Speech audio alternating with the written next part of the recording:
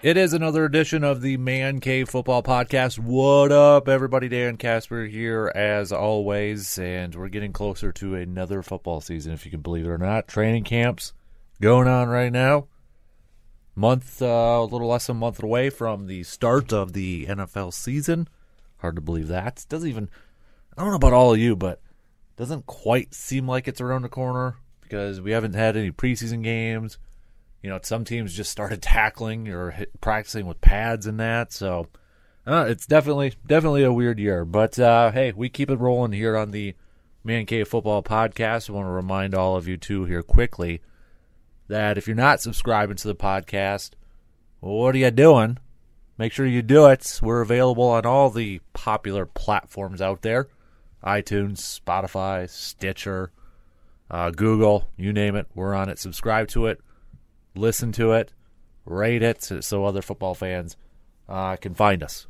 Appreciate that if you could do it. So I'm gonna try. You know, I'm always kind of tinkering with this podcast. You know, trying to find what will keep you guys coming back. I mean, that's the main thing, but also to kind of keep it entertaining and something different from other stuff out there. So, I mean, we're still going to have, like, the interviews like we had with Peter King just recently and Kalen Kaler and other interviews I've got planned for the future. And, of course, you know, analysis and all that when there's games going on or the draft or all that, too. But one thing I want to kind of start to do a little bit more is, I guess, throw out some hypotheticals. You know, what-if situations. If you listen to my radio show, every Wednesday we do a what-if segment. And I kind of want to do something like that just to spark the conversation, to get the debate going, to get the banter going here a little bit. Oh, got to be careful. I'm going to knock stuff over here in my office. But that's what I kind of want to do. And that's what we're going to do with this episode. And it's something, it's a topic that I've been thinking about for a little while now. And we all, you know, we all talk about, you know, how important Super Bowl wins are to quarterbacks, right? You know, or coaches or anything like that. What about, you know, the quarterbacks that didn't win a Super Bowl? Those quarterbacks, how would their careers look differently or be looked upon differently if they did have a Super Bowl with them? Now, when we bring that topic up or when we bring that question up, the first guy that a lot of people think about is Dan Marino right away. You know, when we ask the question, who's the best player to not have a Super Bowl, his name's on that short list. Barry Sanders on there too. So, you know, and I got a feeling a lot of people instantly when I pose that question, whose quarterback's career would look differently if they have a Super Bowl, Dan Marino's going to be the quick one right off the top of their mind. And I get it. But when I'm asking the question, you know, whose career would have been impacted more with the Super Bowl or would be looked upon a lot differently or more positively if they do have a Super Bowl to their resume. You know, Dan Marino, yeah, he'd probably be looked upon more by maybe a younger generation of fans or just in terms of, you know, moving up a couple spots. I mean, Dan Marino's still widely considered a top 10 quarterback, right? He's still considered a top 10 quarterback. How much would he jump up in those quote-unquote rankings if he had a Super Bowl championship? Maybe a couple? Maybe closer to the top 5 or into the top 5. Maybe he's just outside the top 5 and he moves into the top 5. So, I mean, he moves up a couple spots, right? It's not like he's vastly overlooked and a Super Bowl would automatically put him, like, it's not like he's in the 20s and then a Super Bowl, you know, win would put him in the top 10 right away. He's already around there. Not trying to downplay or anything, but, I mean, we know he's one of the most talented, one of the best quarterbacks to have played of all time. So I've got 5 quarterbacks that don't have a Super Bowl ring that I think could be in the conversation or close to the conversation. One of them I'm kind of hesitant on. But that could be, you know, if you add a Super Bowl championship to their name, maybe they're looked upon for their career or their legacy in a little bit of a brighter or a better way. And Dan Marino is on that list. I mean, I think he's one of the more talented quarterbacks to have ever played this game. I mean, I would love to have seen Dan Marino play in like today's era, with the passing game and with the pass interferences that are constantly called now. It seems like. So there's no question, if you had a Super Bowl, it probably really solidifies his stance as one of the best quarterbacks of all time. To me, he's a top 10 quarterback now. And maybe he is closer to a top 5 if he has a Super Bowl championship to his name. I mean, you're talking about a guy who threw for over 61,000 yards, 420 touchdowns, played in 242 games, a 147 and a 93 record, just under 60% completion percentage. He's still one of the best of all time. But he's not, I guess if we were ranking him, he's not number 1 on my list. Because I don't think he makes that big of a jump in terms of his legacy as opposed to a couple of these other ones. Now, the one guy I'm not sure how much it would improve, I think maybe his name is, I guess maybe a little bit more popular, if that's the right term to use. But I don't know if it really improves his legacy or his career that much, and that's Dan Fouts. Dan Fouts is a Pro Football Hall of Famer, and he played in just an aerial attack with the San Diego Superchargers. But I mean, you look at some of the numbers: 254 for touchdown passes, 242 for interceptions, 86, 84, and 1 as a quarterback, over 43,000 yards passing. He is a Hall of Famer. But let's assume everything went. The stats are very similar, about the same, but you add a Super Bowl championship to that. How much do you bump him in terms of, I guess, quarterback rankings, or how much do you bump him in terms of how his legacy is perceived? I don't know if it bumps it up that much. I think it does a little bit, but not as much as some of these next 3 quarterbacks that I'm going to mention. Dan Fouts, I think, still probably catches a lot of people off guard, especially maybe people who didn't watch him play or don't know a lot about the history of the game.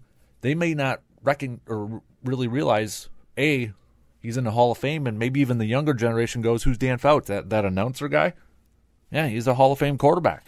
So maybe it does a little bit, but I don't think it really vaults his legacy that much more than like Dan Marino, possibly, or these next 3. And to kick off these next 3, I debated between these first 2. Now, I've got a clear-cut number 1, and I'll admit it that my number 1, it kind of surprised me until I dug deeper into it and, started to look at the numbers, started watching some of the stuff and reading more about it. Because I went in thinking that these next 2 quarterbacks that I'm going to mention, they were going to be my number 1 pick. But my number 1 kind of surprised me a little bit. And I think they're easy as soon as I say their names: Jim Kelly and Warren Moon. Jim Kelly goes to 4 straight Super Bowls. 4 straight Super Bowls. He wins just one of those.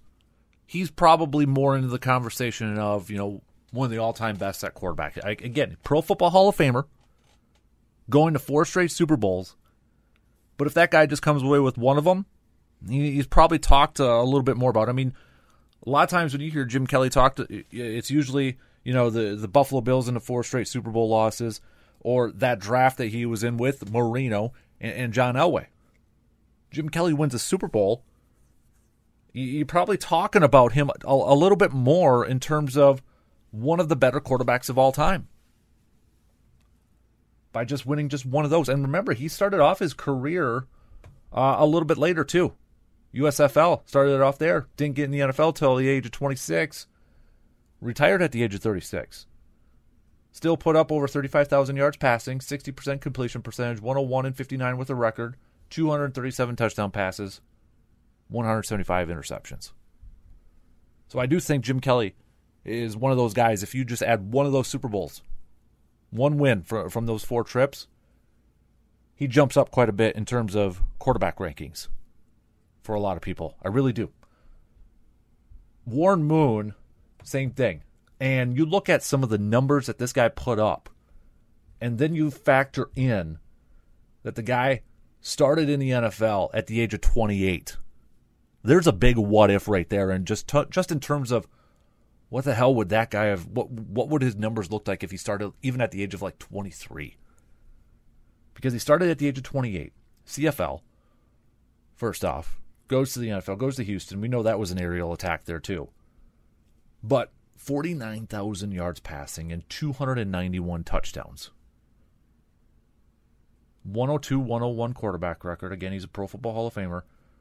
But 49,000 yards passing, 291 touchdown passes.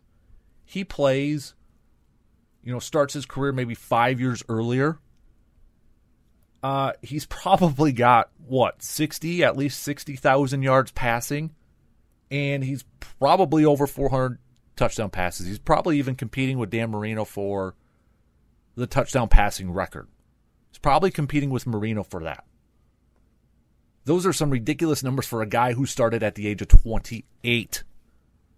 Now, he did play for a lot longer than like Jim Kelly played. He played until he was age 44 the last couple of years. Didn't really do a lot with Kansas City there, but still. Just think about if he would have played like 5 years earlier. And then you add a Super Bowl to that number, those numbers. Yeah.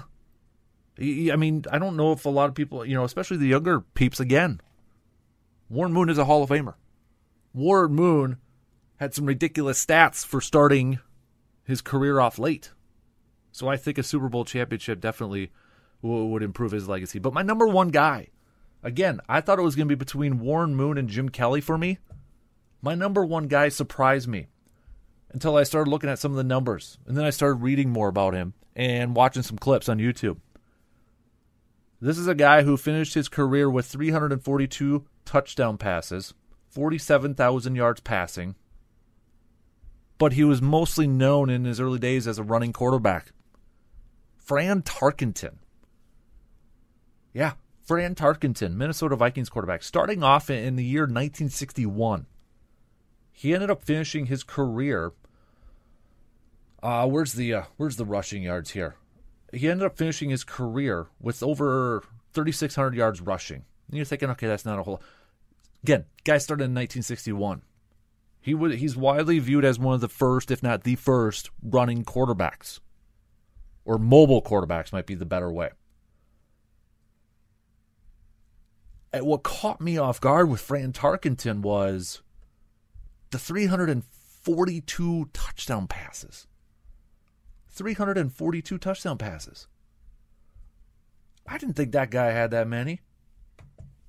Now, I know he made some Super Bowl appearances with Bud Grant and the Purple People Eaters with Minnesota. But for me, and when I look at some of the stuff, I mean, so let's compare it. So Bart Starr was another quarterback that came to mind, started off in 1956 there, but didn't really get it going to 57? So his career touchdown passes, 152. And he played from 56 to 71. Fran Tarkenton is 340-something.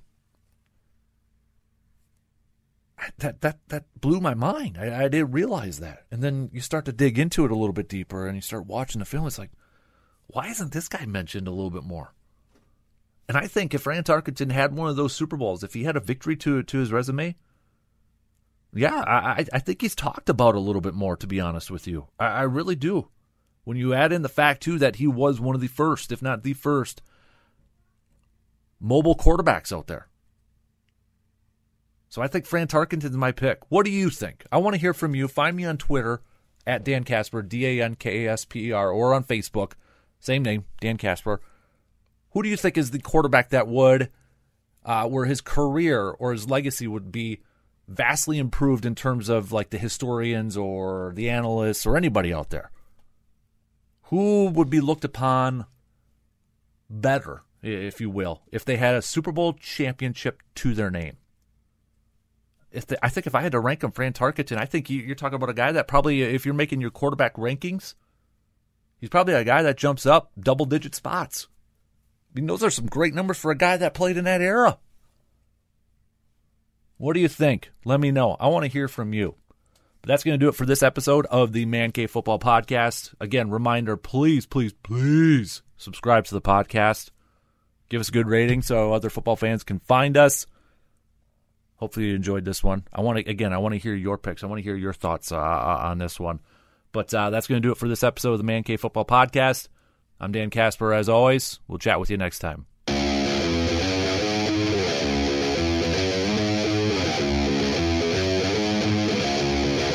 Let's get it started.